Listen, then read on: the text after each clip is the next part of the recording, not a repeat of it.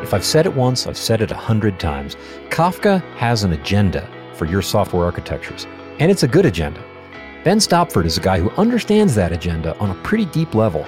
I'm going to dig into that with him on today's episode of Streaming Audio, a podcast about Kafka, Confluent, and the cloud.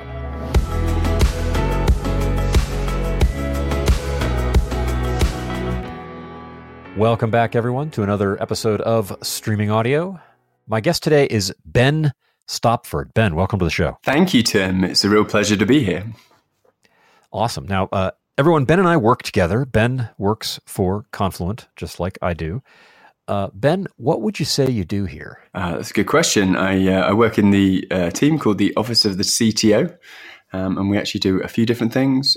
We do a bit of sort of thought leadership work, which is around kind of working out how people should use streaming technology in industry, and I guess particularly around our products, but also actually more broadly, and how that fits into the sort of wider ecosystems, because streaming is really an enabler in many ways. It enables applications, it enables different technologies to talk to one another, and it's also kind of both a programming model as well as a sort of an approach to architecting systems. And so we focus quite a lot on that. We also do some stuff around the internal product, like what we should build next. Look a little bit again at like the industry and what other people are doing. And we also talk to customers, because it's obviously important to get some feedback on how our technology is being used and whether or not it's successful and how we might make it better. All right. Yeah. And it, particularly from my standpoint, it's the looking to the future stuff that I think you guys do very, very well. And I'm always, I'm not the best futurist, either in general or when it comes to technology specifically. That's not really my primary gift. So I really appreciate looking to you guys and the thinking that you're doing. That's pretty well informed thinking. It's not just kind of getting in a box and imagining what might be, but it's research based and backed by customer interaction and all that kind of stuff. And I like to hear from you on that stuff. The future, of course, is not necessarily what we're here to talk about today, because the other thing when it comes to you that I like talking about is microservices. Now, that might turn out, so if you're listening, you can tell me when you're done listening to this episode, I think you're going to love it, whether that's even the right heading. I don't know where this conversation is going to go. I'm committed to that title, and we're going to ship it with that. I sure hope, but we don't exactly know where this conversation is going to go, but I want to start there. So Ben, you've done some thinking about this. You've got a book more or less on the topic. I can't even remember if the word microservices is in the title, but it's kind of about that and event streaming. Yeah, it's not in the title. It's not in the title. It's not really. So it's not really a book about microservices. No, it is. I think it is. It sort of is. I mean, I think you have to define a little bit what microservices are. And that sounds like I just tricked you into a question. What? Give us a definition. Well, I mean, microservices is really an evolution of SOA, and SOA really came in a slightly different context. It was a really good idea. It was probably an idea that was a little bit before its time. Some of the technologies that were used to implement it back in the sort of early 2000s were a little bit flaky. And actually, there's another interesting thing, which is, this might be a slightly ironic thing to say, actually, but in the sort of the mid 2000s, the tech industry was very much largely driven by vendors, and these days it's actually much more open. It's much more that the internet has really created a bunch of thought leadership within industry. And that wasn't sort of present so much the first time around. So I think the second time around, we're getting this sort of blend of people doing things in industry and talking about it a lot, as well as vendors building products which help try and solve some of the problems that were there before. But back to the original question, I mean, SOA was really an answer to the question, how do I actually build a sensible architecture? Because it wasn't clear how one should go about doing that. But prior to that, there were things like EJB, that whole kind of distributed computing movement that sat around that. And those systems were pretty difficult to build. SOA systems were also quite tricky to build. And microservices, actually, I would argue, are also quite tricky to build. So one of the interesting things about this industry as it's moved forward is that we've kind of gone through these various different sets of evolutions, and we're still trying to work out what is the right way to architect these kind of systems. And certainly, I mean, if you take something like a microservice architecture as a monolith that is kind of broken up and distributed across a network, then you might well argue, well, is this actually any better than the system I'm replacing? Certainly, it's going to be more complicated than the system I'm replacing. And there are actually and in important ways, it will be worse, like no matter what. There are costs you'll pay. Right? It's definitely harder, but I mean, I think the argument for it is that the total cost of ownership is kind of lower, and it's very hard to talk about these things in an abstract sense. So it's much easier to actually like focus in on specific examples. So, if you have, because your services actually, when you break your services apart, what you find is that some of them are like really core and need to have really high SLAs. Other parts don't have to be so core and don't have such high SLAs. And that you can sort of leverage that fact. But really, it's the answer to the problem. How do I build a system that's bigger than one team? Because if I've got one team, I can build a system and I'll probably be all right with a monolith. If you're a startup building, a relatively small website, then you're probably better off just building a monolith, like a simple application, use nice, quick to deliver programming language like Python or something like that. And that'll get you to market quickly. But if you start recasting this into the context of like actually having multiple teams and where you want those multiple teams to implement software independently of one another and not get too caught up by one another, then you need application architecture, which is actually designed to kind of deal with that. And that was probably the evolution that microservices made over SOA. So like one of the common practices in a microservice architecture is that everyone has their own database. And there's a really good reason for that, right? So when we built what looked like sort of SOA stroke microservice systems, small microservice systems back in the mid-2000s, that we typically would just have one shared database in the middle. And our services would talk to one another, and it all worked quite well. And then when you needed to do something a bit data-centric, you just pop some data in the database and another service would read it. And this really didn't work out very well. And that's actually where I think that pattern really came from. So this idea is that each microservice has its own database. It gives you, each service, the autonomy it needs to be an independently deployable unit, which can be run by a team and not get sort of caught up in, crazy project management orchestration decisions with 5 other teams every time they want to make a change. The counter problem to that is that you end up with data being sort of stuck in pockets around the organization. And whilst REST APIs are a good way for doing like online communication, that's to say, when a user presses a button, something happens, or you pull some data from a service. We might say synchronous communication. Yeah, I mean, I think, okay, yeah. So we could say synchronous. Well, actually, whether or not it's synchronous or asynchronous is actually a slightly different point. But we could go either way.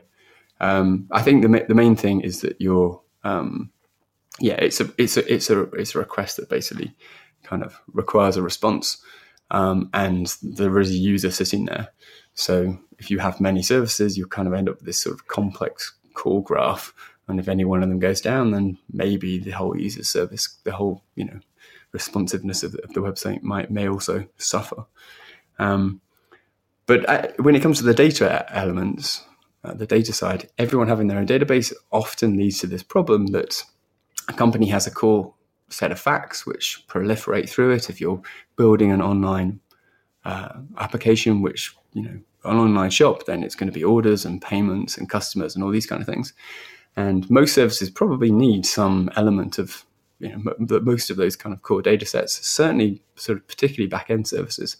So, and getting them through sort of file transfers or calling REST APIs is not really an ideal way of doing it. So microservice architectures tend to suffer as they get larger in a couple of ways. Firstly, that they get very tightly coupled together.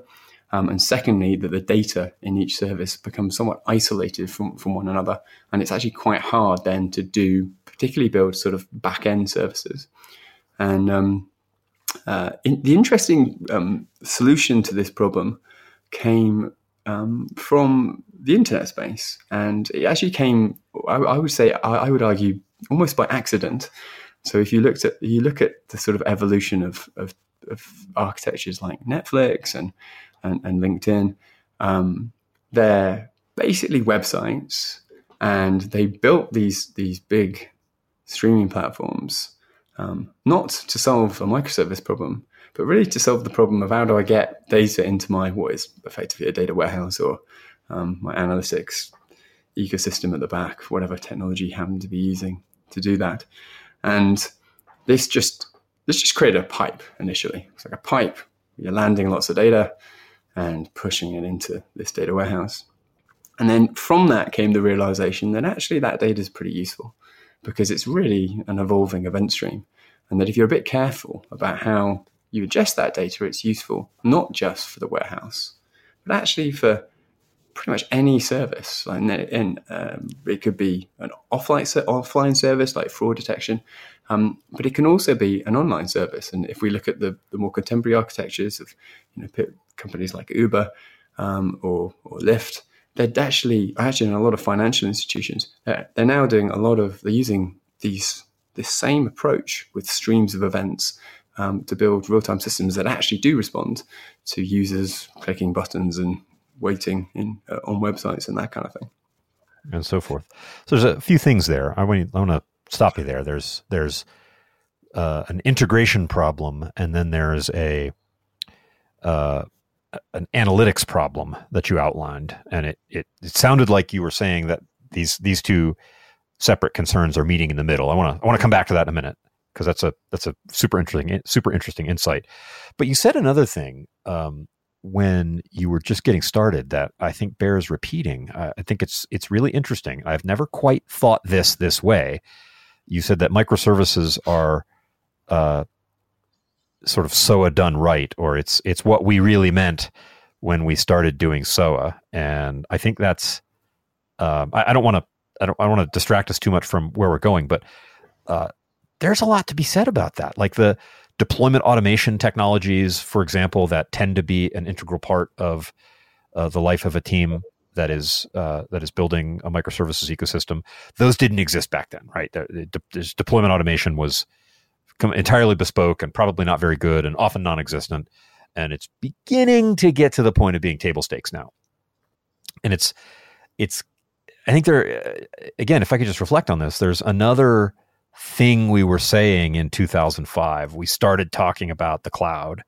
S3 was a thing, and then EC2 was a thing, and people were saying, "Oh, you could just spin up capacity anytime you need it, and you'd have all this capacity in the cloud. It's totally elastic." And that was never true, really. Maybe somebody did it, but it was really hard. But that's just another example of this thing we were saying, and now we find out later that, for example, maybe Kubernetes is what we really meant when we were saying that. Container orchestration is delivering on that promise. But microservices as a thing, as a technology that is delivering on a promise we made 15, 20 years ago, was a fascinating idea. And I think there's a lot to that. I don't know that we want to talk about it more right now, but if you're a listener... What I'd just say to that, and I think that's a really good way of putting it, or actually a lot of the ways that we were able to... programs are able to communicate with one another, the degree of automation. All of these advances really just kind of make these things possible. But the rules that actually govern whether or not they actually work, right? They're the same as they were 10 years ago. Like, actually, not much has changed in that regard. It's just that underlying technology has moved forwards. So you can still look at most of the things I talk about in my book. You'll find somewhere on the internet or Martin Fowler's blog. I mean, these ideas are, they're the same ideas, they're just recast in the context of a more advanced set of technologies. Huh. All right. And you had another thing I want to come back to briefly that you said was that, integrating services back in the days of SOA, or frankly in the early days of when we started using the word microservices, it would be common for people to integrate through a shared database, since a shared database was present and it was a technology solution that everybody on the team knew how to use without thinking. You could just use that API and there was no big paradigm shift. You cast that, and by the way, everybody knows that's dumb. It's sort of a cliche now to say that don't integrate microservices to the database. We all know it, but you cast that as a social failure, that would break down not on technological lines, but on social lines. I think I heard you say that. Yeah, because if it's one deployable unit, one team, one release cycle, then the database is fine. Like one database is fine. You don't need a database per service, really. Right. And it's actually not even, because still evolving schema in a relational database is still not everybody's very good at that, but it's contained. We all know how to do something there. Yeah, so this ends up being this sort of goes to a conversation about coupling, which I think is potentially not that interesting, but I weirdly find it quite interesting. But the reason it kind of pans out that way, or certainly the way I think about it, is that you're very tightly coupled to your database. And the reason it's really bad sharing it with other people, other teams, is because they're moving at a different rate, and you're really tightly coupled to the database, they're really tightly coupled to the database, and that just obviously ends in tears. And I think we end up promoting this idea that loose coupling is good, right? So we need loose coupling between different services. The strange thing is we very rarely talk about tight coupling being good. And actually tight coupling is actually equally good. It's as good as loose coupling. You want to use tight coupling about as frequently as you want to use loose coupling. That might sound odd. But the reason is that tight coupling gives you a lot of value, right? So if you have a completely loosely coupled system, then it's probably not going to do very much, because nothing can really work with one another in a sort of very effective way. Whereas in a tightly coupled system, those two components, whilst they're quite tightly coupled together, can actually get a lot of value from one another. And that's basically the relationship that a single system has with its database. It has this very, very tightly coupled interface. And it has that so it can extract as much value as possible out of that database. And that's why it works in a single team context. And I think it's the right technology. It's the right place to keep your data in a single team context. But in particularly a multi-team context, then, for example, a streaming platform is a much better choice, because it allows you to decouple, but it still provides you with a model in which you're able to share data and retain data inside this low coupling distributed log. And this leads to a number of different patterns, which are really somewhere in between being able to be sharing a database and actually staying decoupled. Right. I want to underline that thing that you said there too. That's great. Loose coupling is not an unqualified good. We do, as architects, repeat that mantra, but that's actually not true.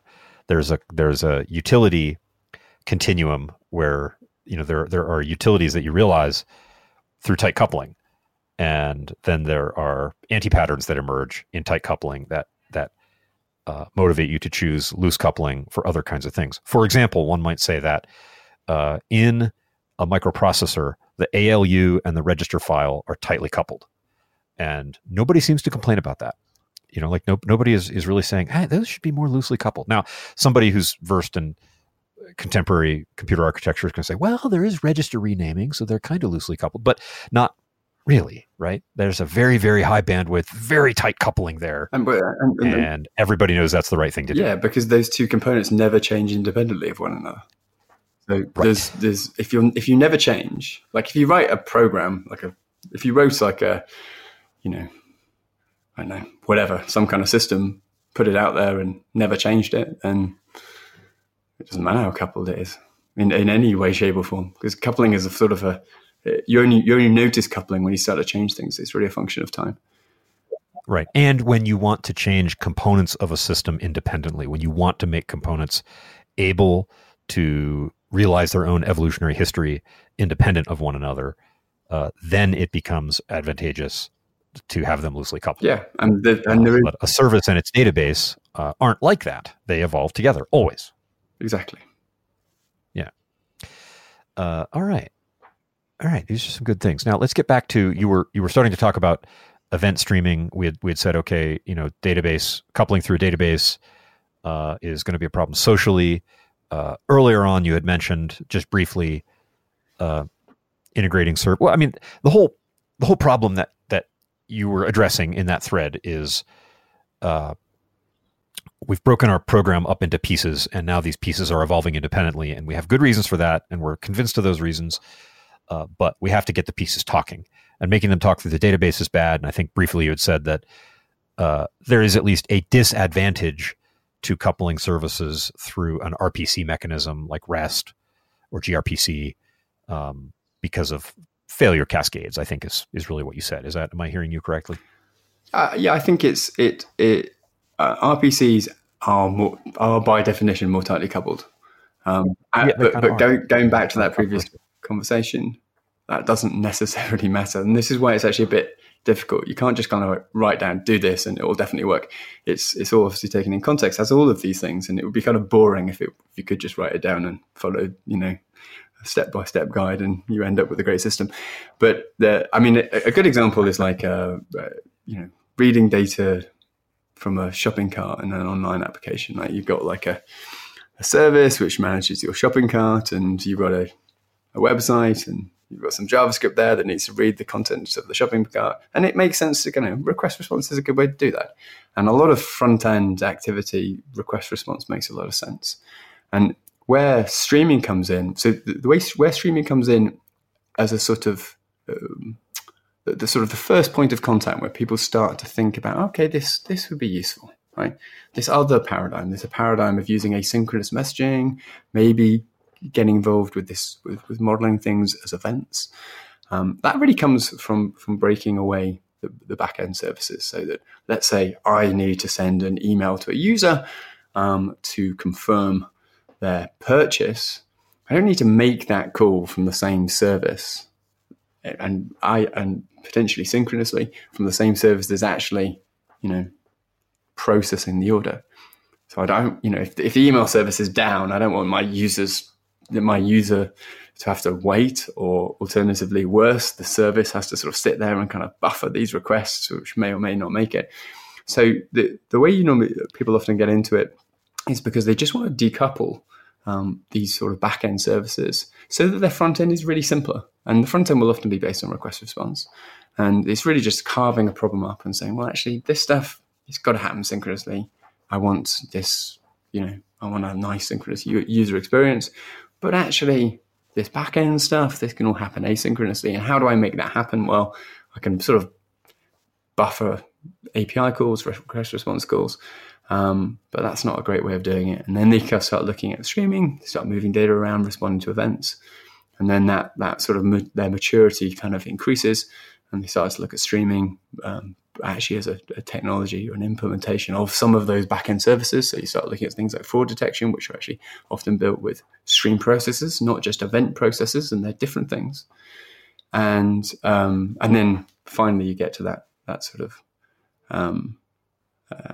you get to the realization that you can do even online things with events in certain use cases where it makes sense.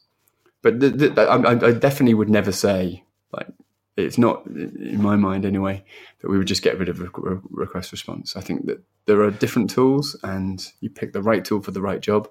And in different systems, there will be probably uses for both of those different technologies and others. Right.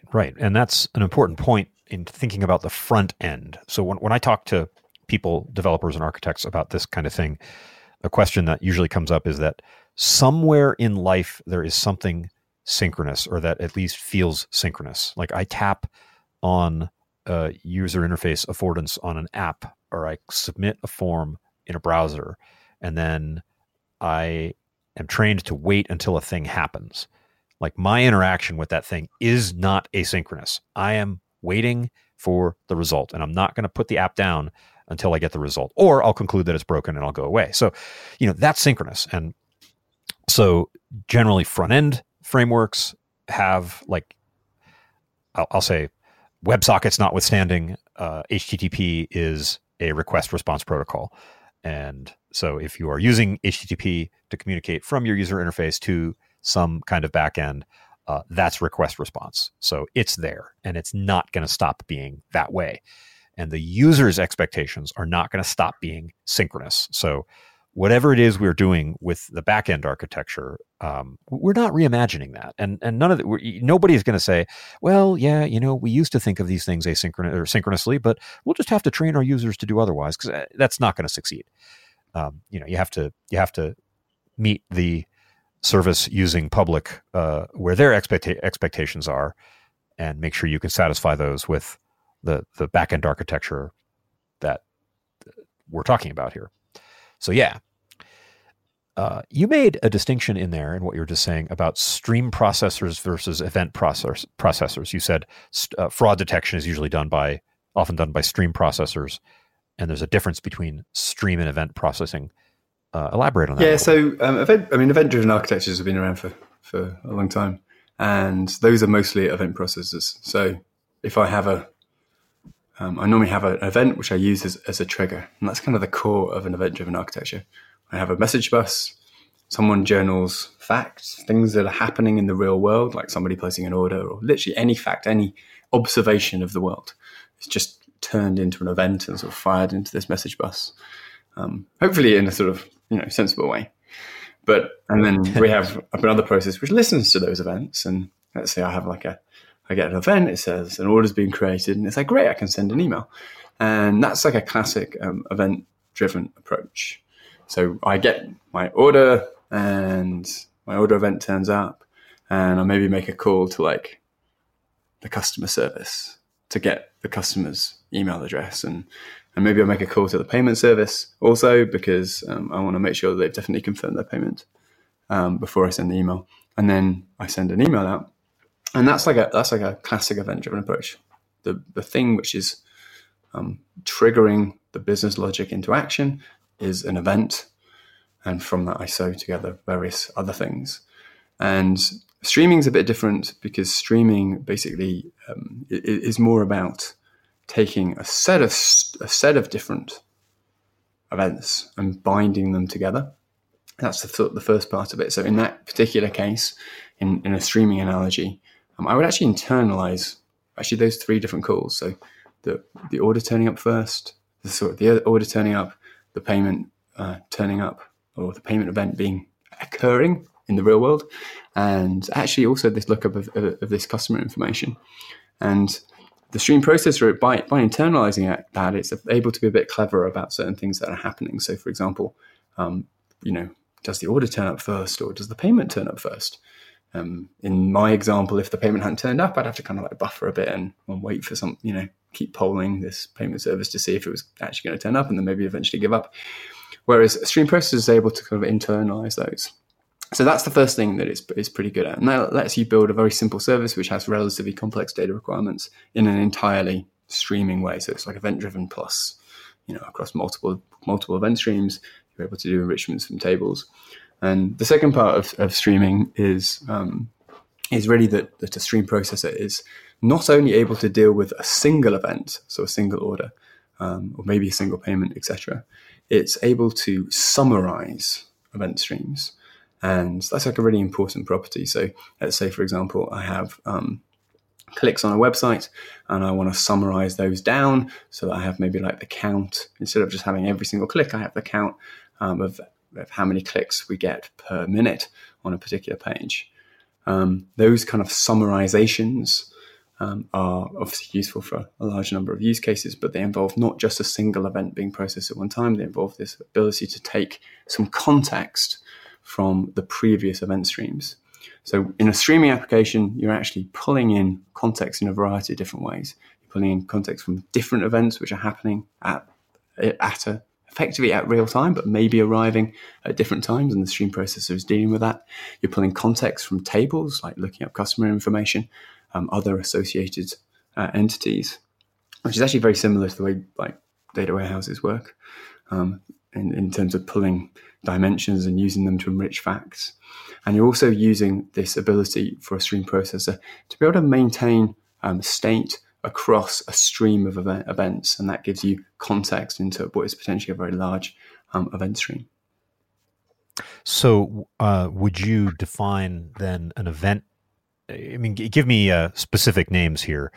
An event processor is something like Apache Kafka with, where you're consuming events using literally the consumer API, just to make this very concrete, and then doing things with them.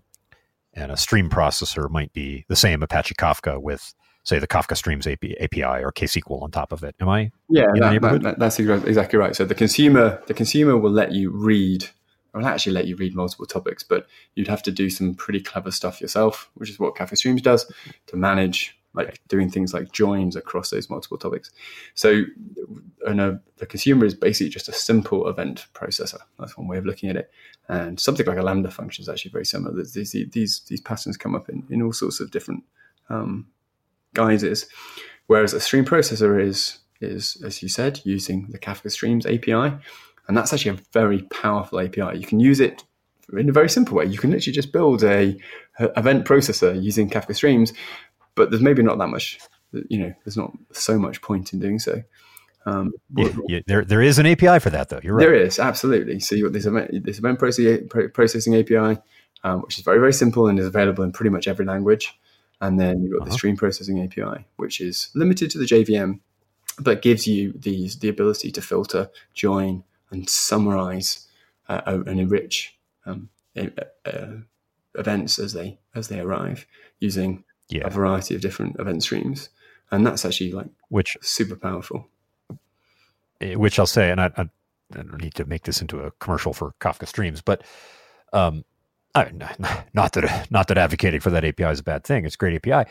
But the point I try to make to people is that you're going to do those things. You just described joining and grouping and aggregating and all the stuff that Kafka Streams does and state management and all that.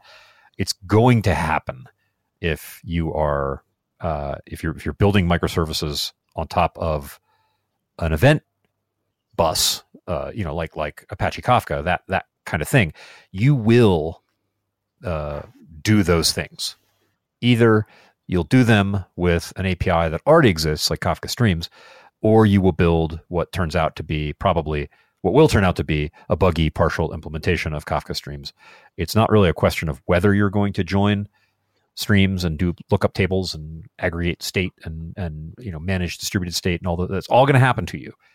And you can build that yourself in the language of your choice, or there's a JVM based API, and that's Kafka Streams to do that. So it's good to recognize at the outset that those are not sophisticated operations that some certain class of power users get into, but that's just what happens inside microservices when you are consuming events from a stream. Yeah, I mean, I think that the number of if you limit yourself, let's say you just limited yourself to, a use case which is based on only a single event stream, pretty limited in terms of what you can do in real time. Certainly in the context of a business system, Right. So typically you're gonna need events, triggers, all data from a variety of different places.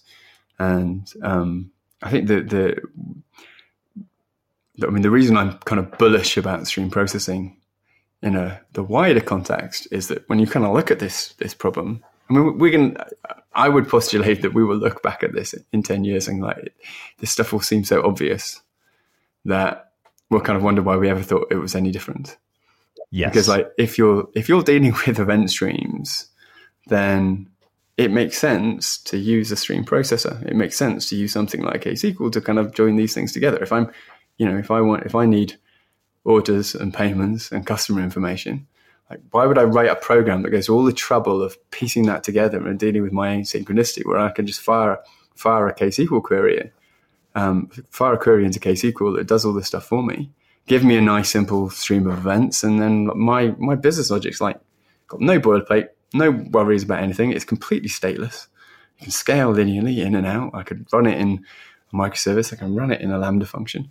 My life is basically much simpler, and I don't think we've really got to a point where people are sort of, the adoption is in of these technologies is more associated, if I'm honest, with progressive users still.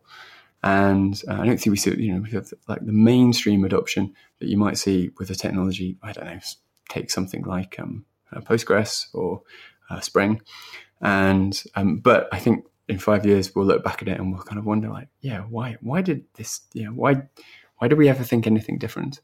Why did it seem to be such a struggle to get there? It's you're absolutely right. I think it's just a mindset shift. It's like the database is obvious, right? Because the usefulness of a database is obvious because we spent 20, 30, 40, however long you've been working, being indoctrinated in this idea that data lives in databases and you interact with it with request response. And that's great.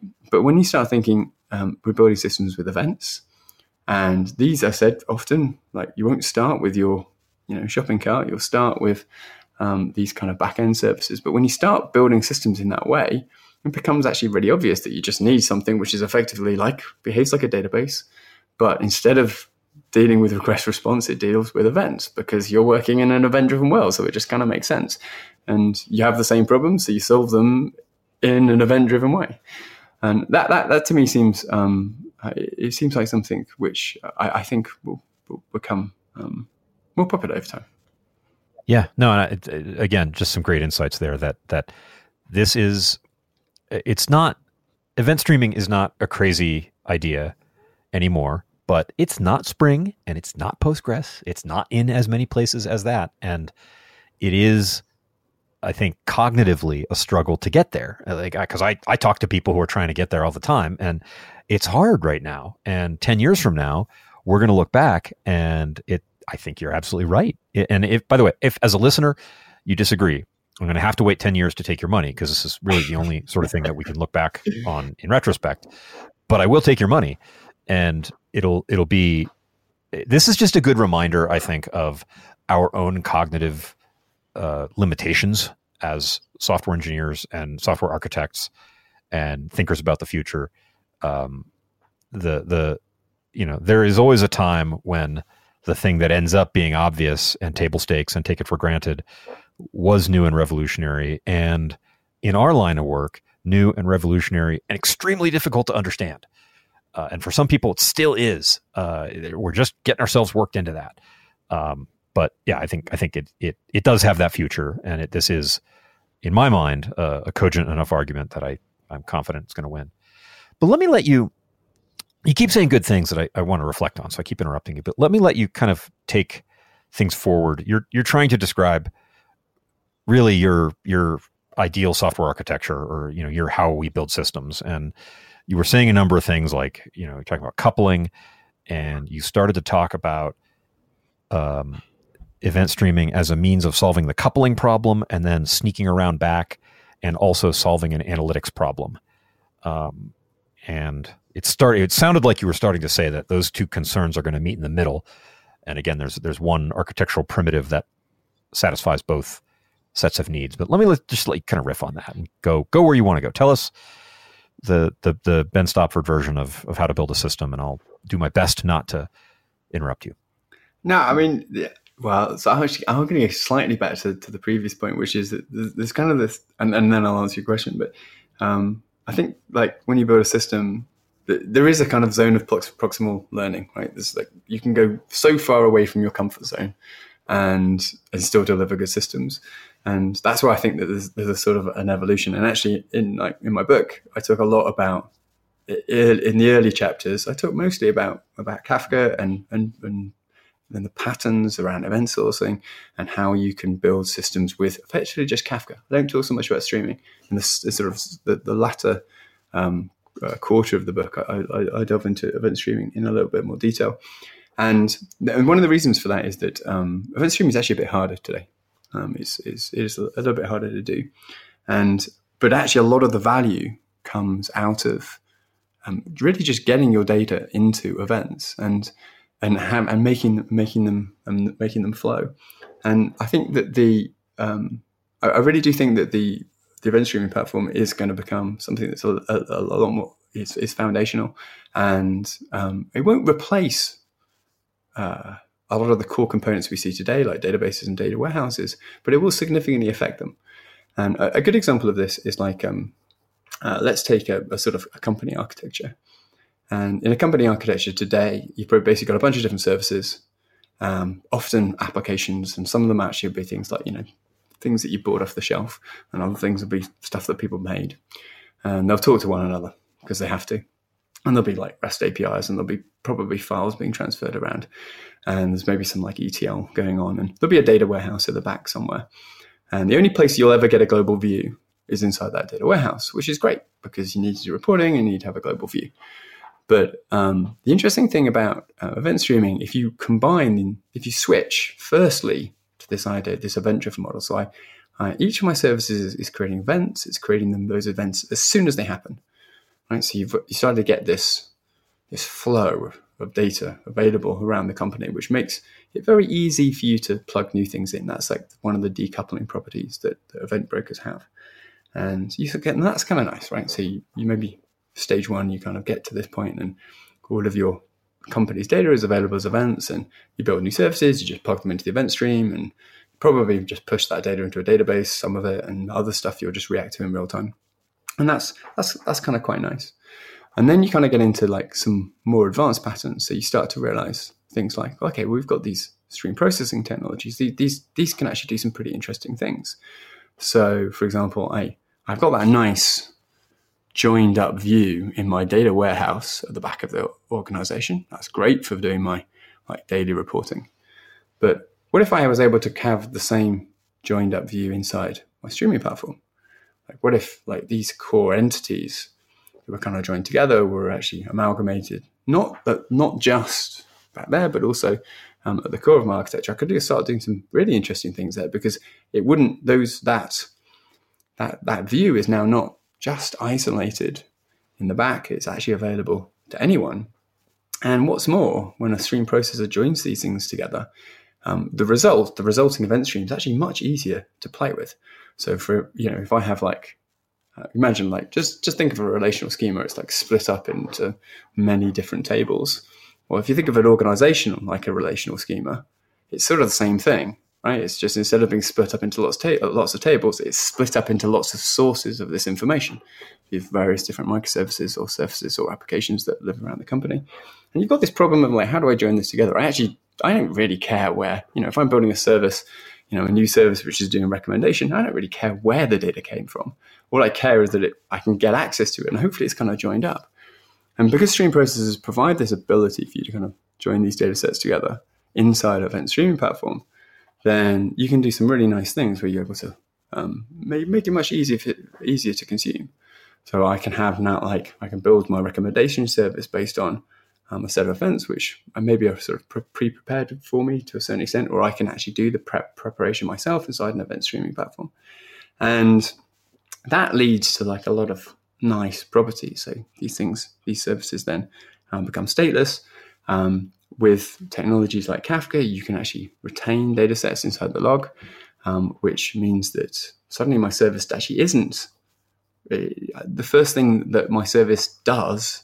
It doesn't have to be write data into the database because I may never see it again. It can be, actually, I can just process this, and if I fail, that's all right. I can always just go back. It's already there. I'll just rewind a bit. And a bunch of kind of organizational patterns emerge from this idea of bringing data, the same data that's bringing the joined up view, which is inside the data warehouse, bringing it forward into this event streaming platform, and using that as really as a conduit for both driving the way that services communicate, but also providing them with data in a way that A, is very easy for them to consume, and B, is real time, and C, remove some of the dependence that you would normally have on a traditional database, because you can get access to data that you've seen before without necessarily having to write it down yourself. Because it's a thing in a log that you're consuming already managed by that central event hub. That Kafka cluster is really what it is. Yeah, so if you have a Kafka, let's say you have a Kafka cluster in the middle of a microservices architecture, it's exactly the same thing. It's almost behaving like let's assume that we keep our data in Kafka, and there's actually a number of different patterns of doing this. But let's say we just keep all of our data in Kafka, which some people do. Right, then you can say, well, that's a good idea. You have to ask the question, like, how is that different from a shared database? Right, that's the first question I would ask if somebody said to me, right, why is that different? And the reason it's different is because you can always go back to it, but it's always just an event stream. But actually, if I build a new microservice that does recommendations, then I'm actually one step removed, and I might decide, right, I'll take the data from out of Kafka and I'll just put it in my own database. Right, I'm quite happy with that. Then I can involve my database and the data is under my control.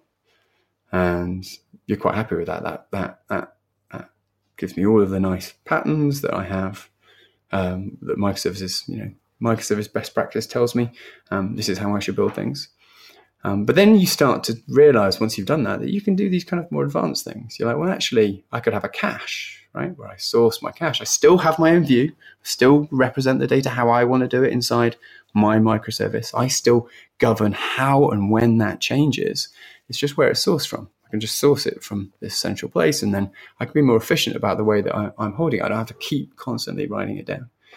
And then the step that goes beyond that is that you actually like, well, actually, I can do most of this with streaming, right? And then, and I'm not saying you should do that for every single use case, but there's definitely a number. So particularly anything that's high throughput, you would definitely do this. And I think that's what the thing that's really going to change in the future is that we'll end up with an integral part of an event streaming platform will be a stream processor.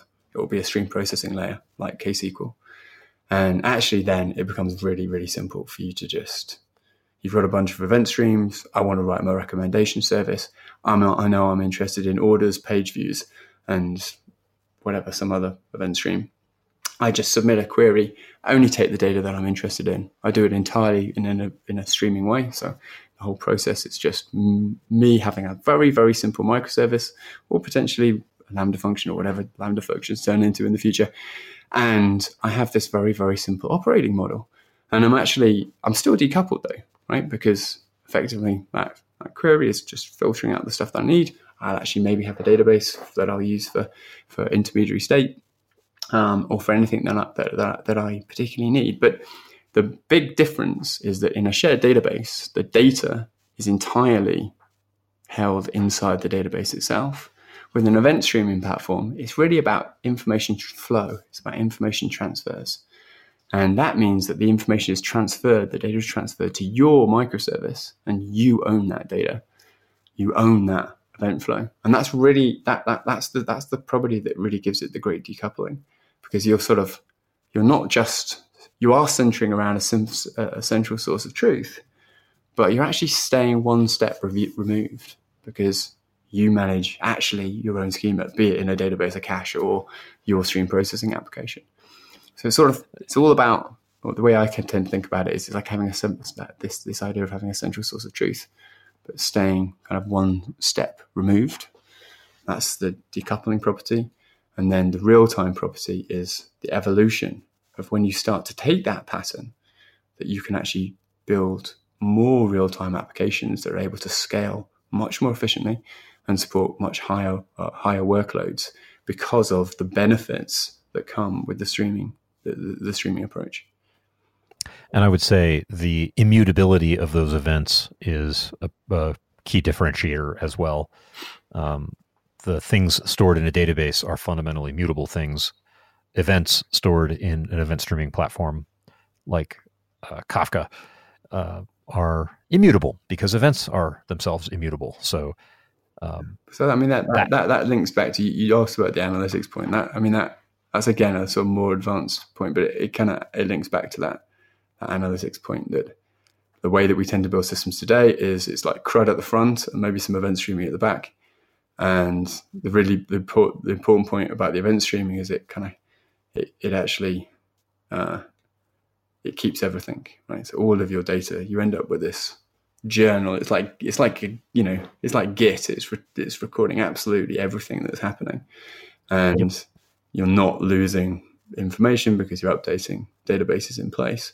And that's really important for analytics, because in an analytics system, you actually need all of that information. You're basically, often creating some kind of time series of maybe what's happening in the company or what users are doing, and you want to be able to analyze that. So you actually need all of those individual things that every single user did, so that you can kind of extract behavior or work out what was actually happening in the system in a particular point in time.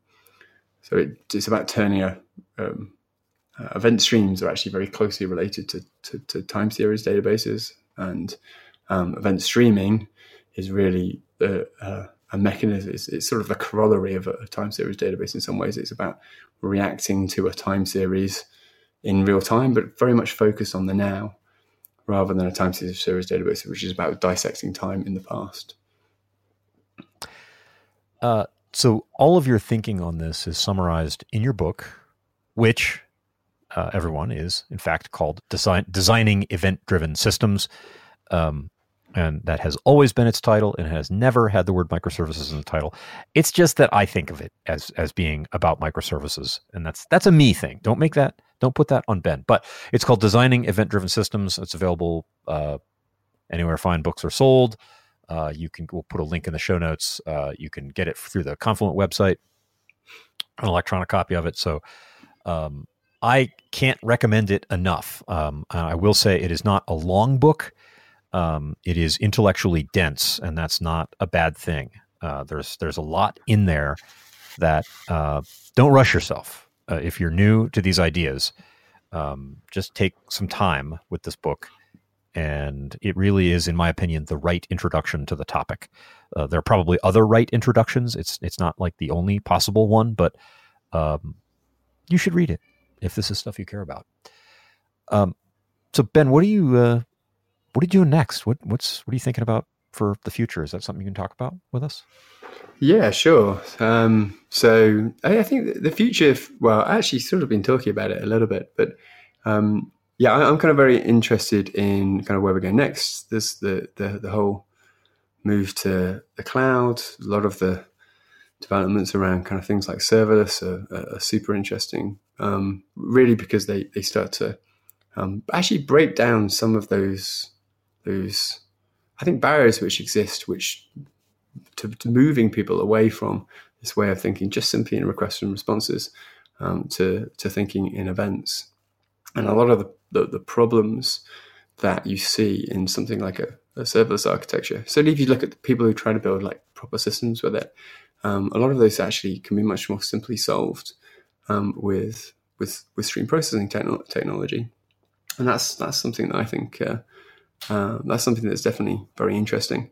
I think a lot of the other stuff that I've been working on is around how we kind of take this up to more kind of organizational patterns. So you can think of something like a microservices architecture, and actually that's like often a microservice system won't be that big. It'll be like a bunch of like small teams, might not be that large. You might be live inside a department. But as you get to larger maybe company architectures, particularly when you start looking at companies that have like maybe several thousand engineers, these things actually get a lot of the frailties of any architecture become much more apparent.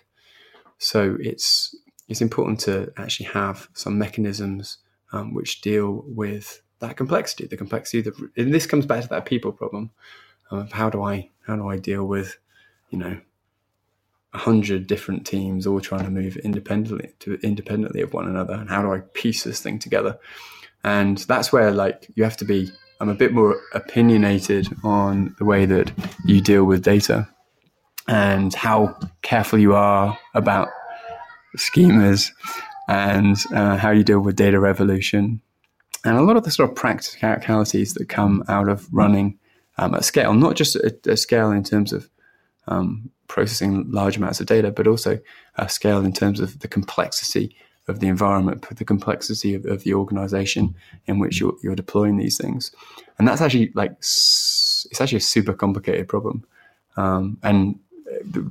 Interestingly, it's actually where I came from. So I originally came to this problem largely because I didn't feel that, or certainly in my previous experience, I didn't feel that we'd ever really solved this kind of data problem in larger companies. I felt that we had like a few different mechanisms. We kind of understand some of the laws, and no one had really kind of nailed it.